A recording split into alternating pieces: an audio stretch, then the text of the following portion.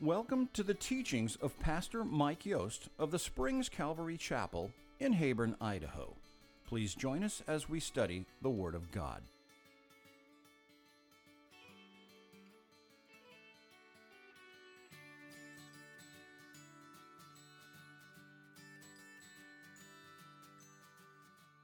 If you have your Bibles, you can be turning to Genesis chapter 37, verse 12. That's where we were last time I was with you. But while you're turning there, I've got a question for you. Where were you 50 days ago?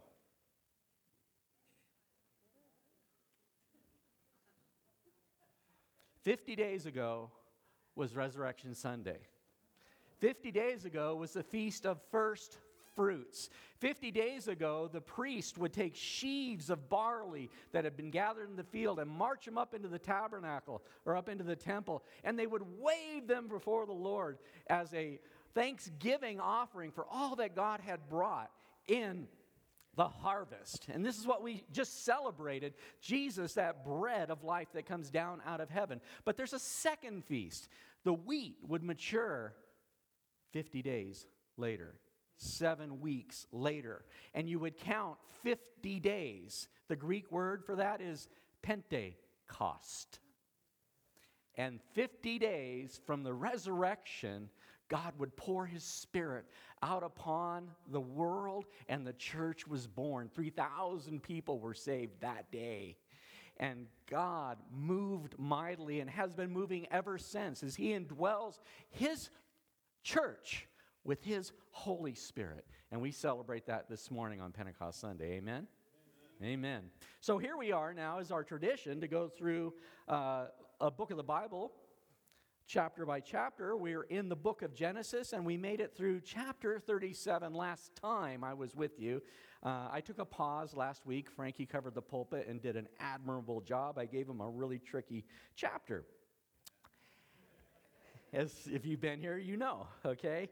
But we're going to pick up where I left off, which is kind of backing up in your Bible a little bit to chapter 37, verse 12. As you remember, chapter 37 begins with verse 2. This is the history of Jacob. This is the story. This is the genealogy. These are the generations, the descendants of Jacob. So really, it's not about Jacob, but it's about what follows after Jacob, which is his family, the 12 sons, the tribes of Israel, and it especially focuses on his son Joseph. And that's what we had last time we were together, an introduction in chapter 37, verses 1 through 11, as to who Joseph is. And then Frankie picked up with another son last week, Judah, another thing that followed after Jacob, another issue within the 12 tribes. And we're going to touch on that a little bit as we get going here.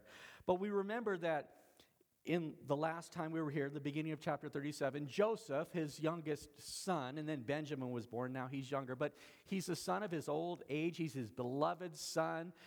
He blessed his son. He gave him a special robe that was unique, that everybody would know. That's Joseph when Joseph walked in the room. Look at the coat he's wearing. And he gave him charge over his flocks and even the other brothers. And then Joseph had these dreams. And in these dreams, one of them where they're out harvesting and the sheaves, like the barley sheaf, right, the wheat sheaf, the sheaves were all bowing down to him as he stood upright. And he says, brothers, that's you guys. And they got insulted. They didn't like that. Then he had another dream. And in that, it was the sun and the moon and the stars. And they're all bowing down to him. And people start calling him a dreamer, and they don't like the dreams that he is sharing with them. As we'll see clearly as we go through the rest of the balance of the book of Genesis, these dreams were from God. God was speaking through Joseph to his brothers.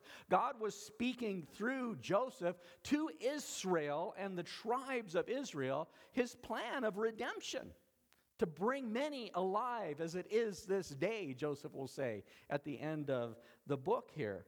But here we have all these things, and the brothers hated him. Couldn't even say a nice thing to him. It says in verse 11, his brothers envied him, but his father kept the matter in his mind.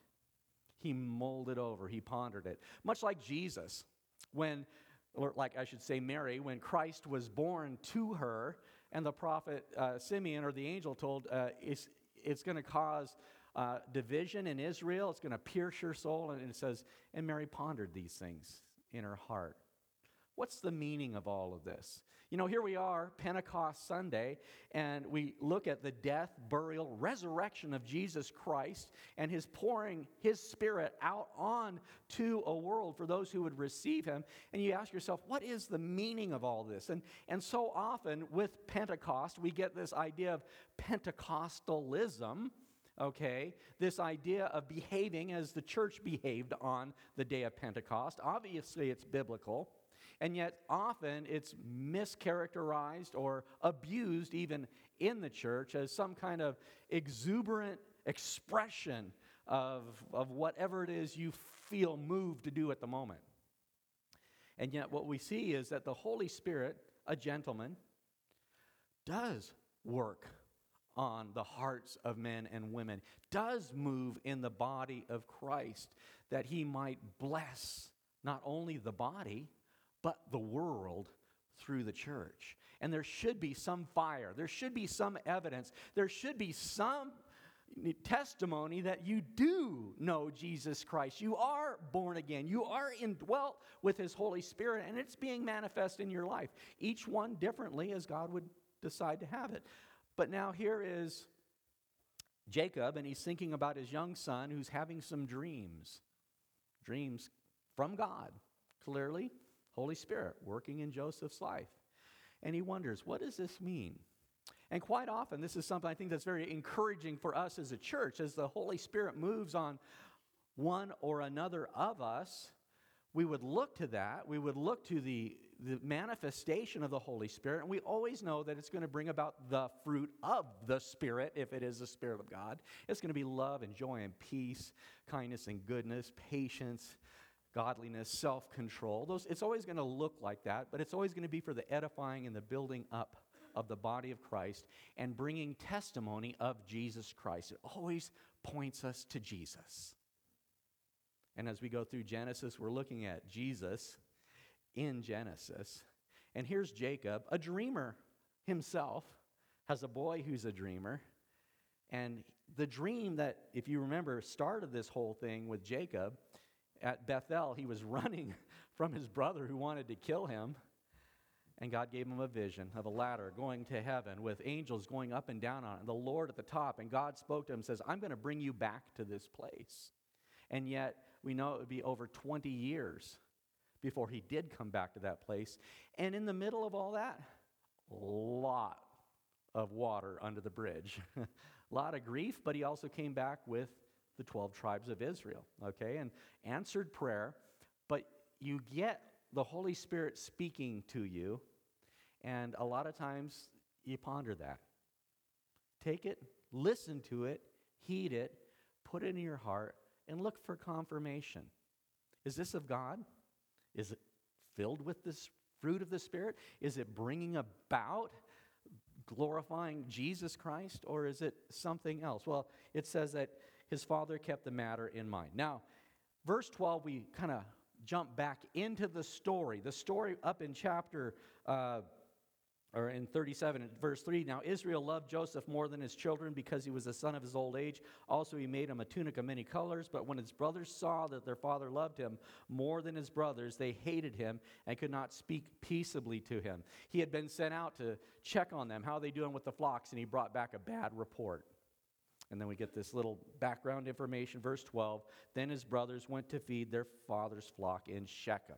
Okay? So he's an overseer. He's got some kind of authority. He's got this cloak, this robe that is some way significant. A lot of people interpret it as long-sleeved, which is kind of what royalty or administration would wear. But at any rate, it represented the idea that he was to be overseeing the brothers. And now he gets sent to see how the brothers are doing, okay, feeding their flock in Shechem. And Israel said to Joseph, quick side note, Israel, it's not Jacob, right? The name's interchangeable, but when God refers to him as Israel, generally it's because he's walking in the Spirit, not walking according to the flesh, okay? So in the Spirit, Israel said to Joseph, are not your brothers feeding the flock in Shechem? Come, and I will send you to them. And he said to him, here I am. Okay? And so your brothers, they're out there. I wonder what they're doing. I wonder how they're taking care of business. Why don't you go out and check on them, right? It's interesting as we've been following through all the typology, all the pictures of Joseph being this good man with nothing negative to say about him in the Bible, as a picture of the yet-to-be-born Jesus Christ, Messiah, and how they're so similar in so many ways. And here we see a similarity where the Father sends his beloved Son to the wayward brothers to see how they're doing, much as God has done with Jesus for us. So he says, here I am. Verse 14, and then he said to them, please go and see if it is well with your brothers and well with the flocks, and bring back word to me. So he sent him out of the valley of Hebron, and he went to Shechem. For what it's worth, those are a couple words on the page, but that's about 60 miles north of Hebron. To put that in perspective, if you were a sheep herder in Burley, it would be taking your flock a little bit beyond American Falls from here. That's where they had drove the herds, and they didn't use trucks to transport them, right? So they're a long way from home. Dad wants to know, what are they doing up there, okay? So, verse 15, now a certain man found him there and now a certain man found him, and there he was, wandering in the field. And the man asked him, saying, what are you seeking?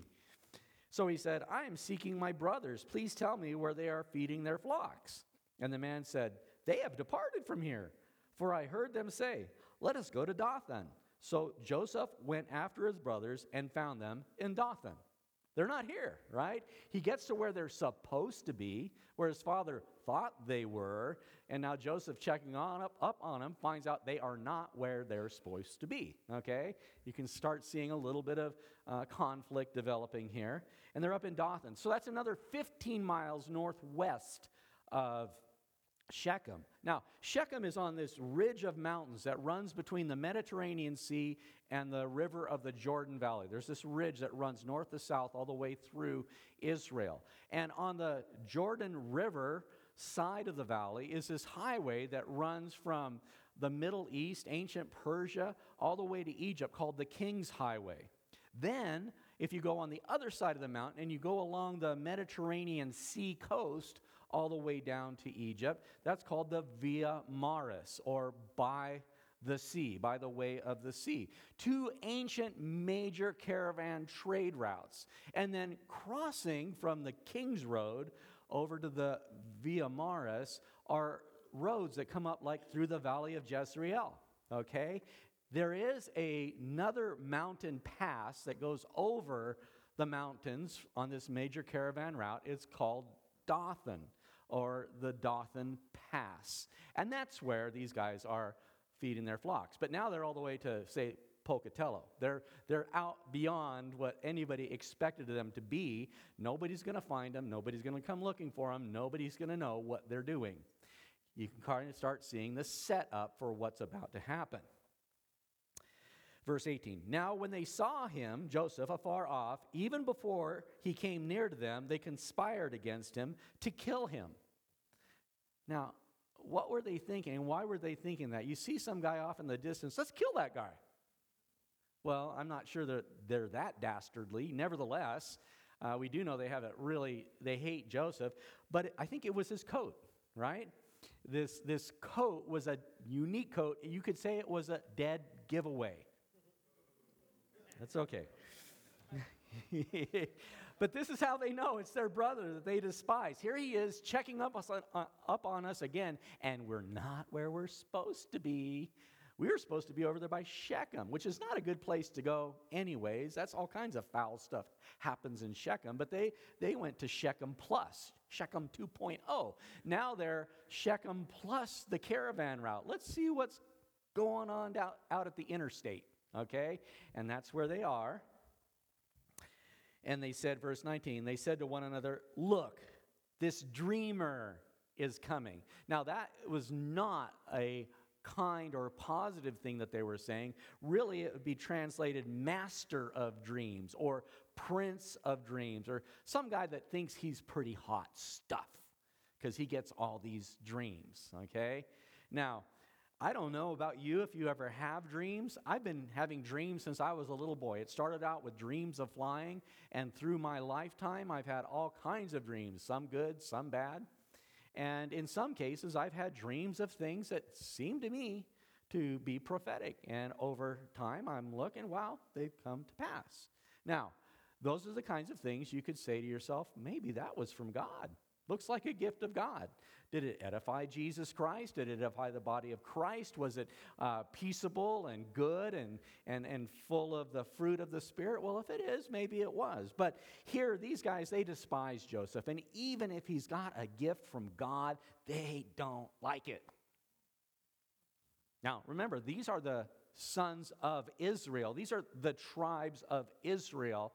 And so, in some ways, it'd almost be like the church. And I'd say the church at large, not necessarily the church in this room, but gathered around the planet Earth. But it's funny how sometimes, or not funny, it's sad actually, how some people will indeed be blessed by God with blessing, supernatural manifestations of God through His Holy Spirit for the building up of the body, and they get envious or jealous.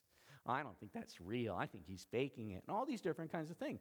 You can keep your opinion to yourself and just see, is it producing the peaceable fruit of righteousness? Is it of the Holy Spirit? But these guys, they don't want to have anything to do with what God is trying to use to bless them. And they mock him. Look, the dreamer is coming. Verse 20, come therefore, let us now kill him and cast him into some pit. And we shall say, some wild beast has devoured him. We shall see what will become of his dreams. Ha! Ha! It harkens to an echo of the people gathered around the cross of Jesus Christ as he's up there dying for the sins of the world. If you really are the Christ, come down off that cross. Ha, ha, ha, ha. Ah. We'll see how this one turns out. Okay? Let's put him in a pit. Verse 21. But Reuben heard it. Now remember, Reuben is the oldest brother. He's already damaged his reputation pretty poorly. Nevertheless, he is not quite Joseph. He doesn't have a robe of authority, but he is the elder. Reuben heard of it. He delivered him out of their hands and said, let us not kill him. Yea, Reuben, you're doing something good. That's a positive thing on Reuben's account. And Reuben said to them, shed no blood, but cast him into this pit, which is in the wilderness, and do not lay a hand on him, that he might deliver him out of their hands and bring him back to his father. Okay? So it's kind of a feeble rescue attempt not to see his little brother killed and to have blood on their hands. They've already had blood on their hands in Shechem with that incident with Dinah, and they're bringing all kinds of obnoxious and negative things to the family, and Reuben's like, we don't have to kill the guy. Just throw him in a hole, okay? A pit really would be a cistern. In the Middle East, in Israel, they would take where there was just solid rock, and they would chisel, they would bore down into the solid rock what was known as a cistern. It's not a well. A well you would drill down in and water would come up. But this is solid, or should be solid, and then you would channel rainwater into it. So you could be back out on the backside of the desert, right? Around here we have guzzlers, and you might find guzzlers for sage grouse, or you might find guzzlers for all kinds of wildlife, and they're just set up there by the BLM, so they'll gather the rainwater, and then during dry seasons, livestock, wildlife can come to them. Well, that was a cistern, and they're out here in the middle of kind of nowhere, and let's go find a pit and throw them in that. That'll be a good kind of way. And Reuben's idea is, go ahead, do that, don't kill him, and then when nobody's looking, I'll hoist him out and take him back to Dad. We'll get rid of him. Verse 23, so it came to pass when Joseph had come to his brothers that they stripped Joseph of his tunic, the tunic of many colors that was on him. And again, we don't know if that actually means colors, but it's certainly unique and it certainly represents his authority. And they stripped him of his authority. Okay?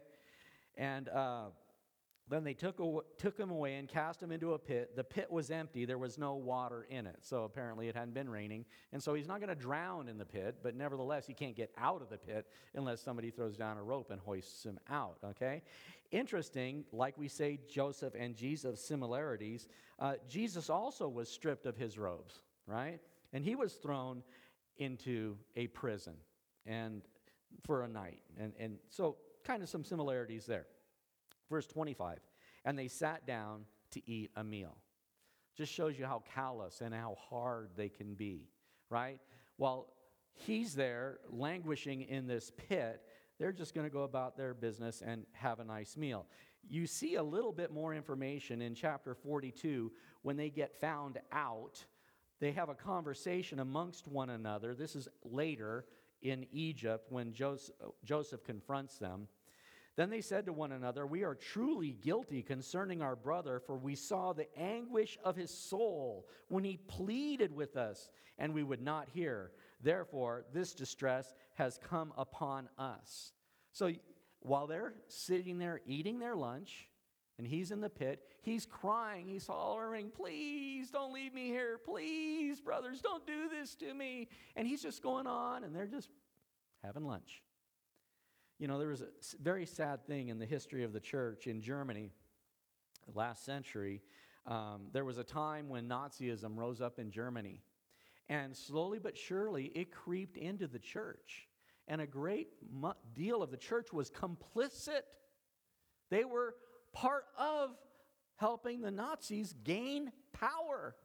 And it's told, and you can read about it in some of the different stories of people who lived during those days, there would be people at church with a railroad running near the church.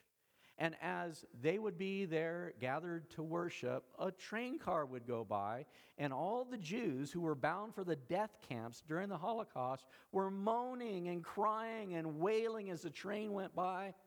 So they sang louder to drown out the cries. These are the kinds of things that people can do. And that's what these brothers were doing, even though he's crying out to them not to do this thing to them. They sat down to eat a meal. Then they lifted their eyes and looked. There was a company of Ishmaelites coming from Gilead with their camels bearing spices, balm, and myrrh on their way to carry them down to Egypt. So this is where they're on that caravan route from the King's Highway up over the Dothan Pass down to the Via Mara, okay? And they look up while they're having lunch. Whoa, look, it's a caravan. A bunch of Ishmaelites are coming our way, it says, bearing spices, balm and myrrh, and they're going to go down to Egypt. Now, Gilead is near the Jordan River, okay? So this is how we can even get the map of how they're going on their route. But they're going to Egypt. They happen to have to cross this pass to get there. Verse 26, so Judah, we just studied Judah last weekend, right? Judah has some not so good things on his resume, including the whole incident with his sons and Tamar.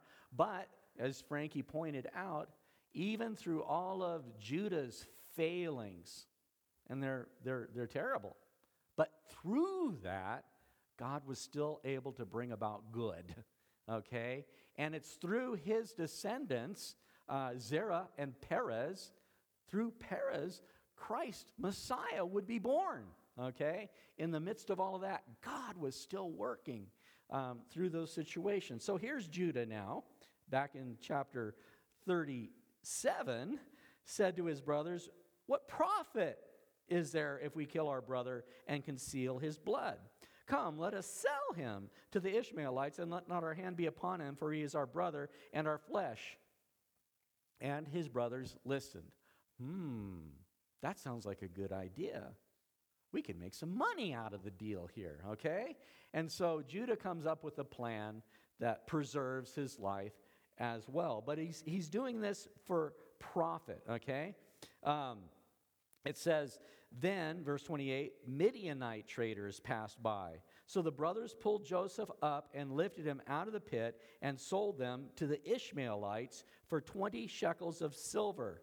And they took Joseph to Egypt. Okay? A couple things just to bring out. If you're a Bible scholar and you're reading along, you're probably going, huh? Isn't this one of those discrepancies? Isn't this one of these controversies in the Bible where it just said it was Ishmaelites and now it says it's Midianites, and the Bible's got a mistake in there? Okay, just to bring it forward, okay, we're talking about Ishmael was the son of Abraham by his wife's maidservant, Sarah's maidservant,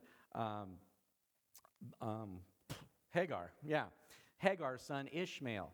But then the Midian, later after Sarah died, Abraham remarried a lady named Keturah, and they had Midian. So we're talking two different groups, okay?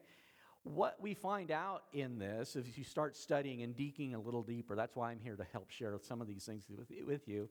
Ishmaelite, by those days, by this time, had become just a broad term for any kind of caravan merchant traders. Because Ishmael was banished off to the east, off to the desert, and he developed this trade industry, basically like a trucking fleet, if you would, or something, right? But he ran a lot of camels, and over time, anybody that ran them was called an Ishmaelite. So it was basically just like a name like Kleenex. You realize Kleenex is a brand name for tissue, right? And it's actually patented. When you say Kleenex, you're calling it by a name. But what you really mean is I need a tissue, okay? Or much like the Native Americans of North America have been nicknamed Indians because Christopher Columbus thought he landed in India, okay? But nevertheless, the name stuck. That's what Ishmaelite means, basically caravan traders. Now, this particular bunch of traders were Midianites. They were trading, but they were caravan traders. And so they decide to sell them, and it says for 20 shekels of silver. Kind of interesting, this one of 20 shekels of silver. 20 shekels would be equivalent of about 8 ounces.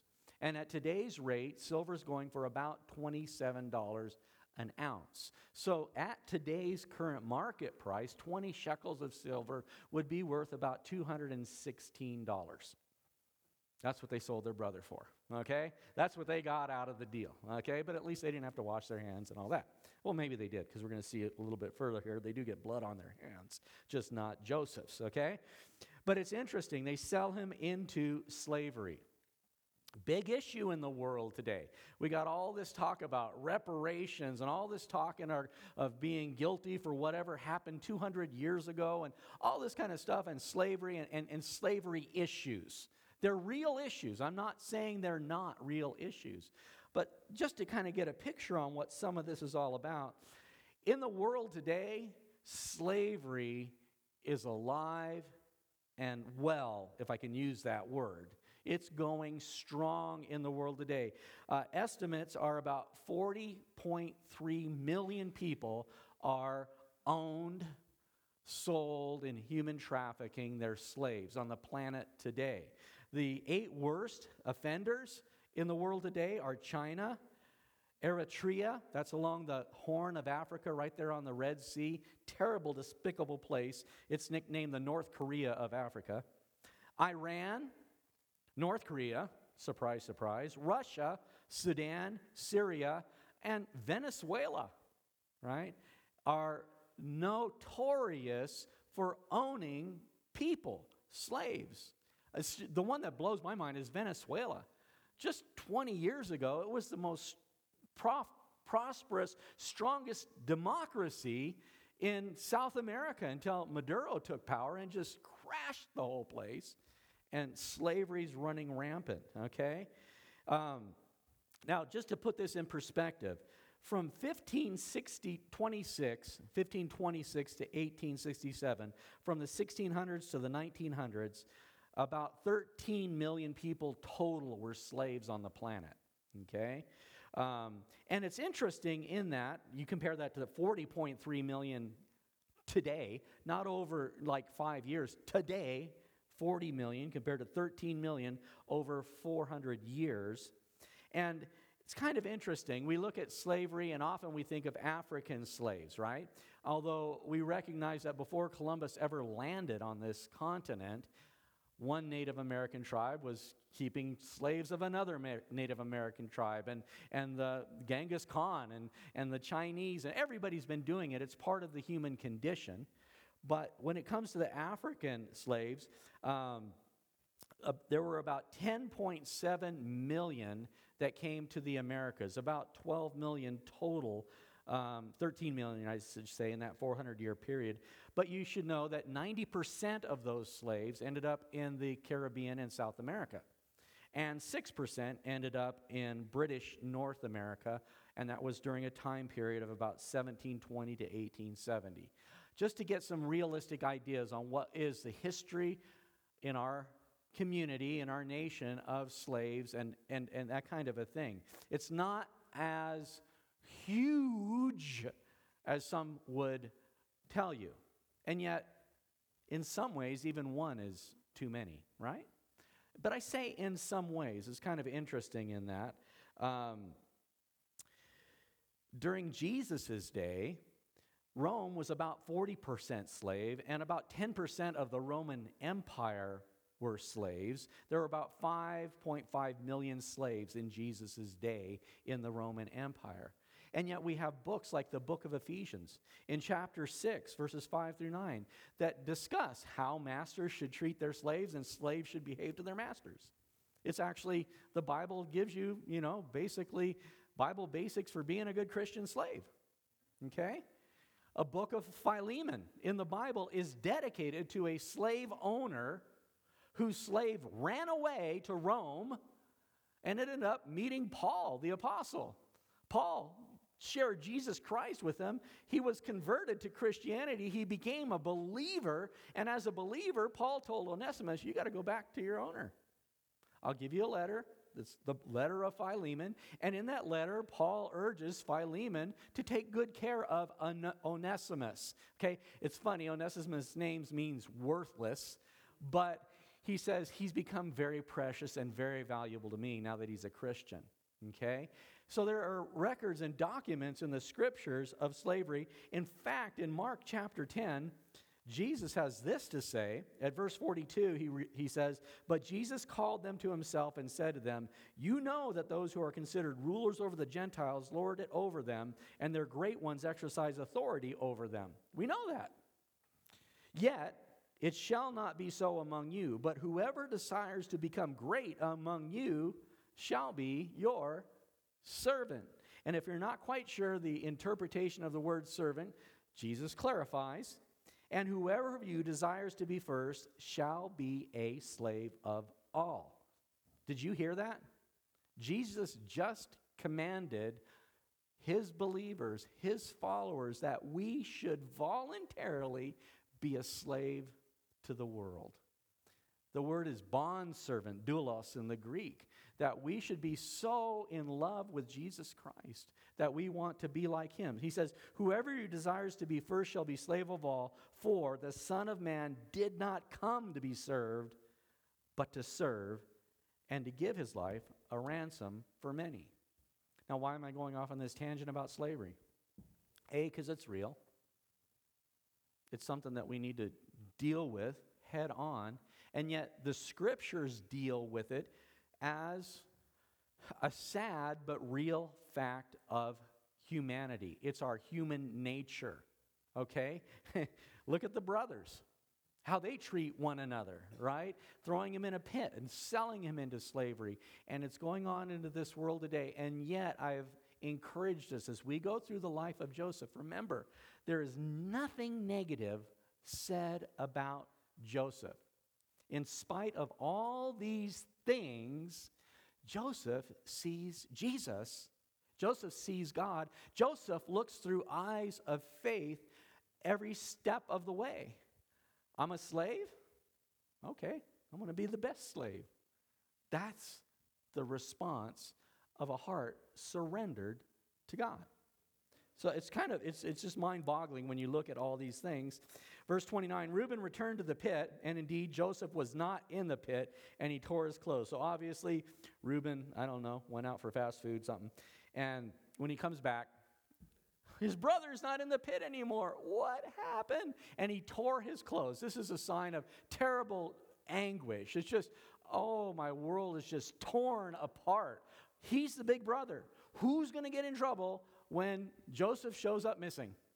He is, right? That's why we don't want to kill him. Let's just put him in a pit. He comes back, he's not in the pit, and he's beside himself. Now he's the one crying, okay?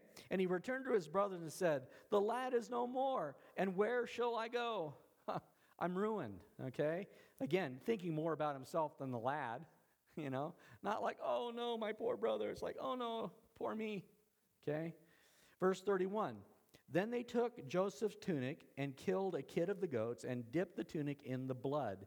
Then they sent the tunic of many colors, and they brought it to their father and said, we have found this. Do you know where it is, whether it is your son's tunic or not? And he recognized it and said, it is my son's tunic. A wild beast has devoured him. Without doubt, Joseph is torn to pieces. Then Jacob tore his clothes, put sackcloth on his waist, and mourned for his son many days. Actually, it's going to be 22 years before Jacob sees Joseph again. And all his sons and all his daughters arose to comfort him, but he refused to be comforted. And he said, for I shall go down to the grave to my son in mourning. Thus his father wept for him. It's just dastardly. It's despicable. Remember, I told you, we're looking for Jesus in Genesis. We're looking for the light of the world. We're looking for hope. We're looking for joy. We want to set our eyes on Christ. And yet we're going to have to look pretty hard through all the stuff that these people are doing, right? The story gets worse and worse. It just spirals down. And the deeper and deeper and darker it gets, actually, with eyes of faith, the easier it is to see Christ, right? I could light a match right here and you might not see it from me, but if we turn off the lights, that's the only thing you can see. Sometimes it's not dark enough for us yet. Think about that one for a minute and then get grateful that it's not that dark yet, okay? But poor Jacob, right? He's lost his son, and these brothers, just how wicked and cruel. And they are going to keep this secret from their father for 22 years. It's a messed up family. Verse 36, now the Midianites sold him in Egypt to Potiphar, an officer of Pharaoh and a captain of the guard. And so he is sold. He ends up in Egypt. Now I'm going to go through this next section really fast. It's going to pick up at verse 39. We're going to skip chapter 38, that's what Frankie gave the life of Judah. In the meantime, while Joseph was being sold, Judah's over here doing that, right? With his sons and with Tamar, and yet in that, light shines. In that, the lineage of Jesus Christ comes forward. But now we pick up in verse 39. Now Joseph had been taken down to Egypt, and Potiphar, an officer of Pharaoh, captain of the guard, an Egyptian, bought him from the Ishmaelites who had taken him down there. So he ended up in a pretty good situation. He was working for royalty or a high government official. This had been during the time of the Hyksos dynasty, 17800 BC, and he's working for the Pharaoh. Pharaoh in the Egyptian literally refers to a great house or a dynasty. And Pharaoh is just a title of the head of the house. That's basically what Pharaoh means, head of the house. And now this guy works directly for him. He's chief officer of the guard. He's kind of like the CIA, the boss, the chief of police that watches over Pharaoh and those kinds of things. So he's not in a terrible bad situation. In verse 2, and the Lord was with Joseph, and he was a successful man. He was in the house of his master, the Egyptian. Notice this, the Lord was with Joseph. We're going to see that 3 times in this chapter, here in verse 2 and then verse 21 and verse 23. It's a theme that runs through all of this. It's dark, it's terrible, it's wicked, it's bad. And the Lord was with Joseph. Okay? And his master saw that the Lord was with him and that the Lord made all he did prosper in his hand. Think about this. Does your boss see that the Lord is with you? Do your kids see that the Lord is with you? Does the community know that you walk with Jesus? This is something that was evident in the way Joseph carried himself, the way he lived his life. So Joseph found favor in his sight and served him, just like Jesus came to serve us. Then he made him an overseer of his house, and that he had All that he had, he put under his authority. So it was from that time that he had made him an overseer of his house and all that he had, that the Lord blessed the Egyptian's house for Joseph's sake. And the blessing of the Lord was on all that he had in the house and in the field. This is fantastic. It's fulfillment of a prophecy that God spoke to Abraham, that you will be a blessing to all nations. And now this is happening. And this is Egypt, which at the time would have been the world power, the ruling world power, the empire of Egypt. And yet Egypt, the world superpower, is blessed because of this little Hebrew boy. That's how God can work, when we get out of the way and let him do that.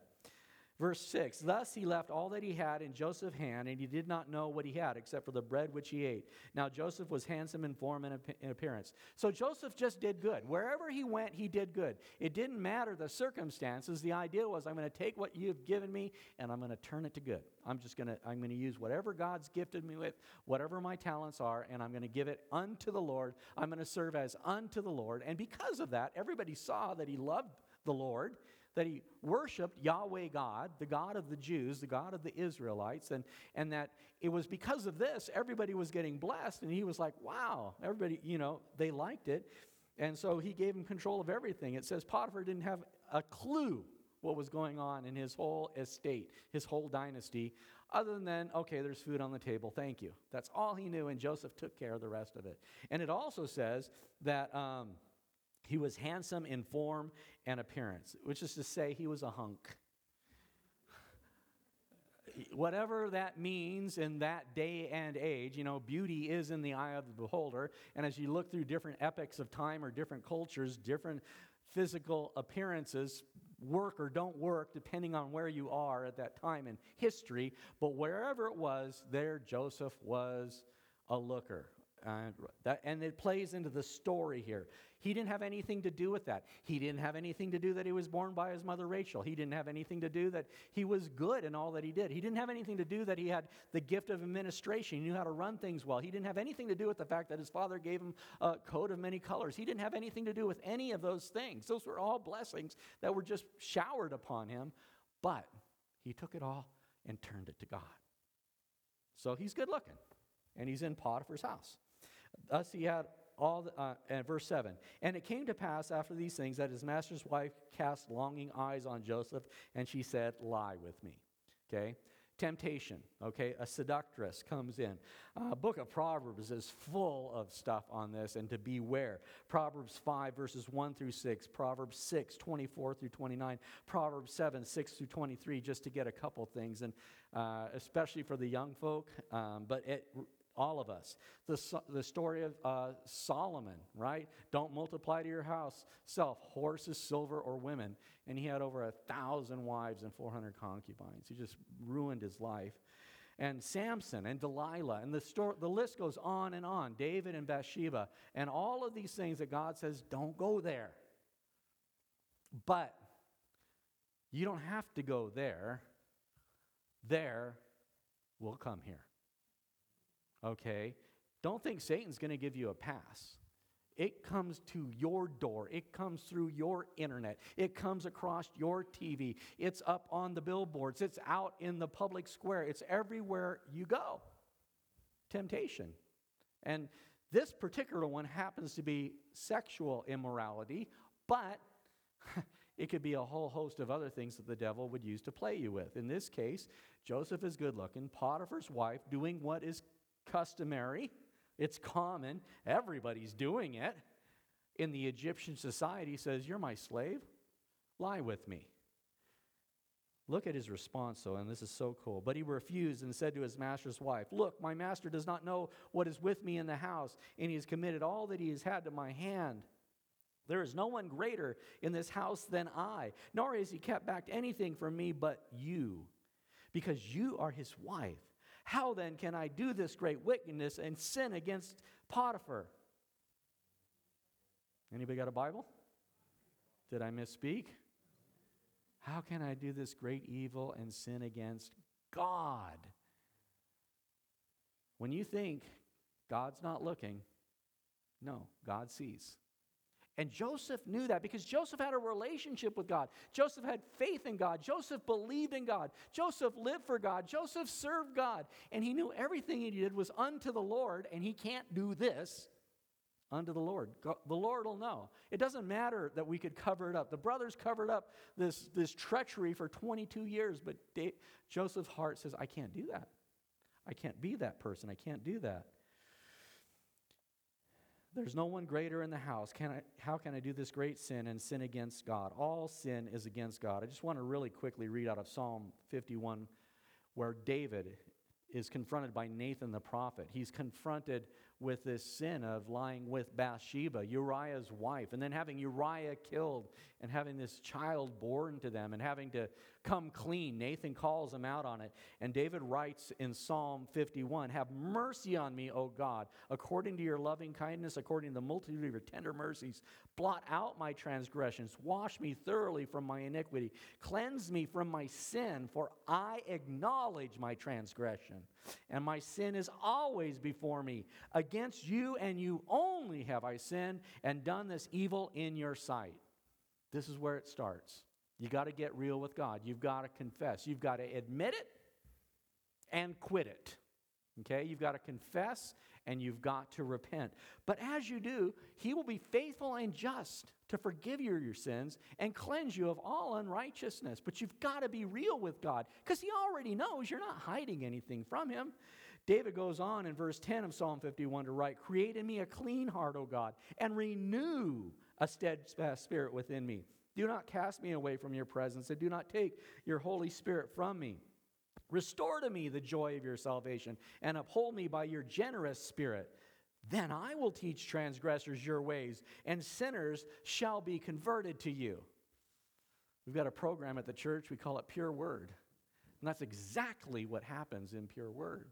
You confess it, you repent of it, you glorify God, and then you tell others that are trapped in that sin, there's a way out. There's forgiveness. You can have a clean heart. You don't have to live in the fear, in the shame, in the guilt anymore.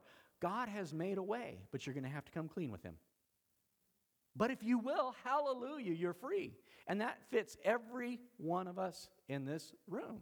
And I know there are some of us that probably have history, and we have things that we're not going to talk about.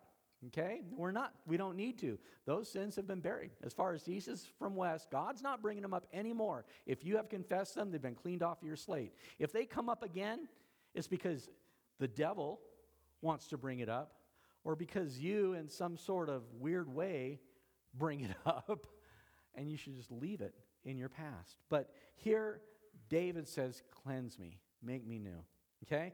And so, here's Joseph. How can I sin against God? So it was, as she spoke to Joseph by day, that he did not heed her to lie with her or to be with her. So this goes on for a while. In fact, if you do the math, when Joseph becomes the regent, the vicar, or whatever you want to say, in charge, vice president under Pharaoh, he's 30 years old. We'll read that in chapter 41. And he was 17 when he was sold into slavery. Somewhere between 18 and about 11 years, he's in Potiphar's house. He gets arrested. He's in prison with the baker and the butler for 2 years, and then he's made king. So this takes 11 years. 11 years of dealing with this pressure, this temptation, this woman trying to seduce him. And he says, no, no, no, no, no. Okay? It's not going to necessarily be easy. It's not going to go away, but you can win. You can conquer this. In 1 Corinthians 6:18, we're taught to flee these youthful lusts. It says in 1 Corinthians 6, see, what was that? 15, do you not know that your bodies are members of Christ? Shall I take the members of Christ and make them members of a harlot? Certainly not. Or do you not know that he who is joined to a harlot is one body with her? For the two, he says, shall become one flesh. So you can't just say, I didn't know better, or that I'm ignorant of it. But one who is joined to the Lord is one spirit with him. That's us, Christian. It says in verse 18, flee sexual immorality. Run. Every sin that a man does is outside the body, But he who commits sexual immorality sins against his own body. Or do you not know that your body is the temple of the Holy Spirit, who is in you, whom you have from God, and you're not your own, for you were bought at a price. Therefore, glorify God in your body and in your spirit, which are God's. Paul says the same thing to Timothy when he writes to him in 1 Timothy. He says, flee youthful lusts. Run. And that's exactly what Joseph does. It happened about this time, when, verse 11, when he went into the house to do his work, none of the men of the house was inside, that she caught him by his garment, saying, lie with me. But he left his garment in her hand and fled and ran outside. When you're dealing with whatever this temptation is that you have, run. Turn the other way and run. It's not cowardice to run away from the devil. If you stand toe-to-toe with the devil, he's taking you out. You're a fool if you think you can do that. You need to run and get behind Jesus Christ. Turn the other way and just get out of Dodge, okay? That's the way you deal with it. The other way you deal with it is you die to yourself. Temptation and sin has no power over a dead man. You need to die to yourself and live to Christ, okay? And this is what Joseph is doing. He ran outside. And so it was when she saw that he had left his garment in her hand and fled outside, that she called to the men of her house and spoke to them, saying, so now she's going to turn tables on him. See, she's probably been thinking about this 11 years, right? See, he has brought into us a Hebrew to mock us, okay? Now she's throwing in racism, a racial slur. She's talking down about him from his lineage, his ethnicity, from his race. She says, you brought in a Hebrew to mock us, okay? And if you go back to when Noah came off the ark, there was Ham, Shem, and Japheth, and we remember that they spread out in different parts of the world. The descendants of Ham came to Egypt. The descendants that came through Abraham went into Israel, that area. They were the Shemites. And so this is this hatred, this animosity between the Hamites and the Shemites blowing up. This is what's going on here. It's racially motivated. It says, he came to mock us. He came into me to lie with me, and I cried out with a loud voice. And it happened when he heard that I lifted my voice and cried out, and he left his garment with me and fled and went outside. So she kept his garment with her until his master came home. So she's basically set him up. It's a trap. And she's working on a way to get even with him.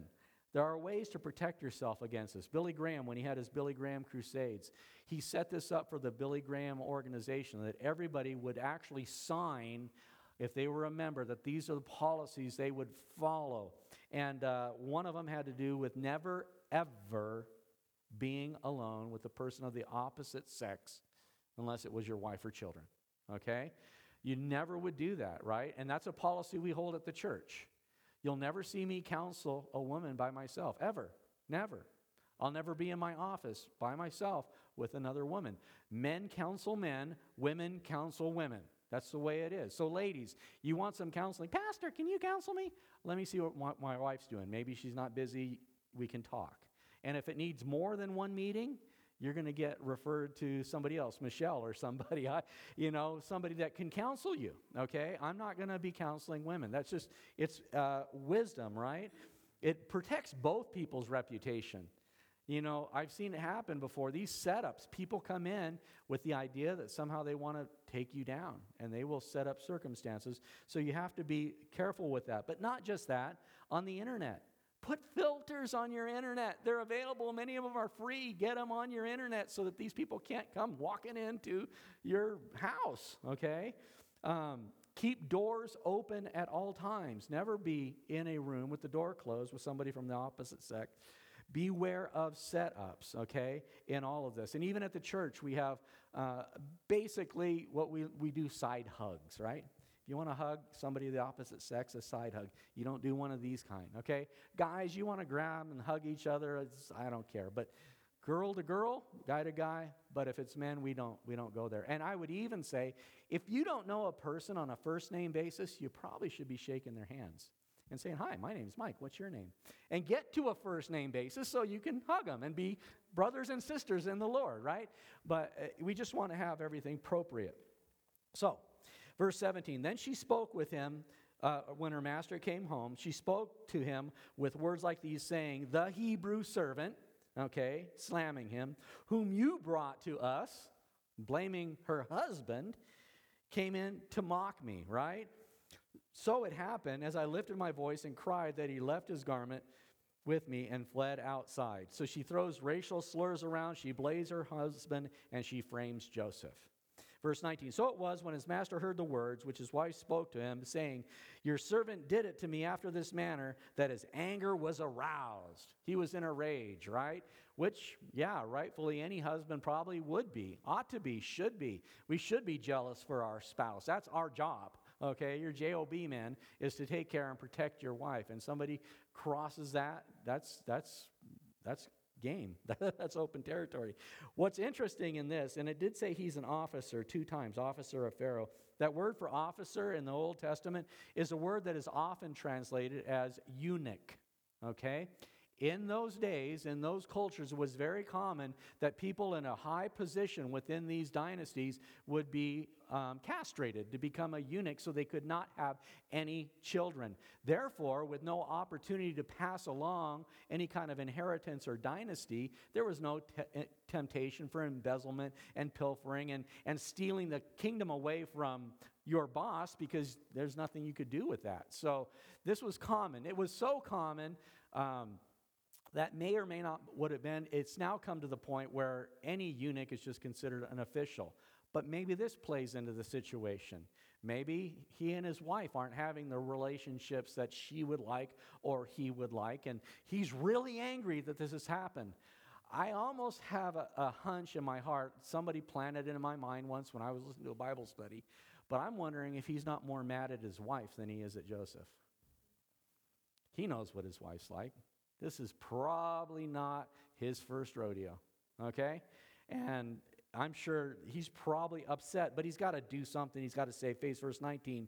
So it was when his master heard the words which his wife spoke to him, saying, your servant did to me after this manner, that his anger was aroused. Then Joseph's master took and put him in the prison, a place where the king's prisoners were confined, as he was there in prison, okay? So angry with Joseph or angry with his wife, it doesn't really matter. He throws him into the king's prison. Now, technically, he should have killed Joseph, but he didn't. He spared his life, which is one of the reasons that makes you think maybe he really is more mad at his wife. If he was really mad at Joseph, he would have just off with his head and it'd be over, okay? But he throws him in the king's prison. And it's interesting, the king's prison, that's not just your standard prison with all the hooligans. This is like Club Fed, okay? It's the king's prison. It's a nice place. It's not a bad place to be. And much better to be Club Fed than dead, right? And so, look what happens. Verse 21. I told you about it. It's coming back again. But the Lord was with Joseph. That's the key to all of this. It's the key to the whole story of Joseph. It's the key to my life. It's the key to the Bible. It's the key to understanding what in the world is going on. God is on the throne. God is in control. God looks upon every single one of us. He knows all the hairs on your head. He knows all the days of your life. And here it says, and God, or the Lord, was with Joseph and showed him mercy, and he gave him favor in the sight of the keeper of the prison. Wow. Everywhere Joseph goes, it seems like everything turns to gold. Joseph just does good, and that favor spreads wherever he ends up. And the keeper of the prison committed to Joseph's hand all the prisoners who were in the prison. Whatever they did there, it was his doing. The keeper of the prison did not look into anything that was under Joseph's authority, because the Lord was with him. It's repeated again. And whatever he did, the Lord made it to prosper. I just love that. Worship team, come on up. That's the secret. It's wide open. It's not a secret. It's right there in the Bible. It's been there for thousands of years. Anybody can read it, but that's the secret. The Lord was with Joseph. Joseph was with the Lord. Joseph was a man of God. Joseph feared God. Joseph loved God. Joseph served God. Joseph took every situation that he came and he walked by faith. He saw things through the eyes of faith, the substance of things hoped for. Are you in the middle of a pit? Have you been disowned by your family? Have you been sold into slavery? Probably not. Your life probably isn't near as bad as Joseph. Have you been accused of rape? Have you been imprisoned falsely? What are you going to do? Look up. Pray up. Worship up. Have that faith, the substance of things hoped for, the evidence. There's actual evidence of things not seen. I know God loves me. I know God has a plan for me to prosper me. I know God has a way through this. And if I'll just walk according to His Spirit, He'll show me that way. And not only will I come out of this on the other side the better for it, I'll bring many with me alive. That's the story of Joseph. Father God, I want to thank you for Joseph and even in the darkness, as we look into the world today, we look at the headlines, we look at the economy, we look at the culture, and it seems like we're just swirling deeper and deeper into confusion and darkness.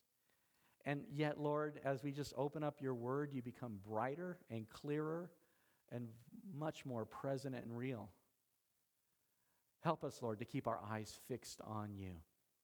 That not only will we never lose our way, but that we can bless others in our journey. Whatever circumstance we might find ourselves in right now, we know you're here. We know that you do hear us and that you answer prayer. So, Lord Jesus, have your way with us now, we pray, in Jesus' name. Amen? Amen. Thanks for joining us today. To learn more about the Springs Calvary Chapel, please visit our website at www.thespringscalvarychapel.org. Join us in person at the Springs in Heyburn, Idaho, or here on the podcast as we worship together in spirit and in truth.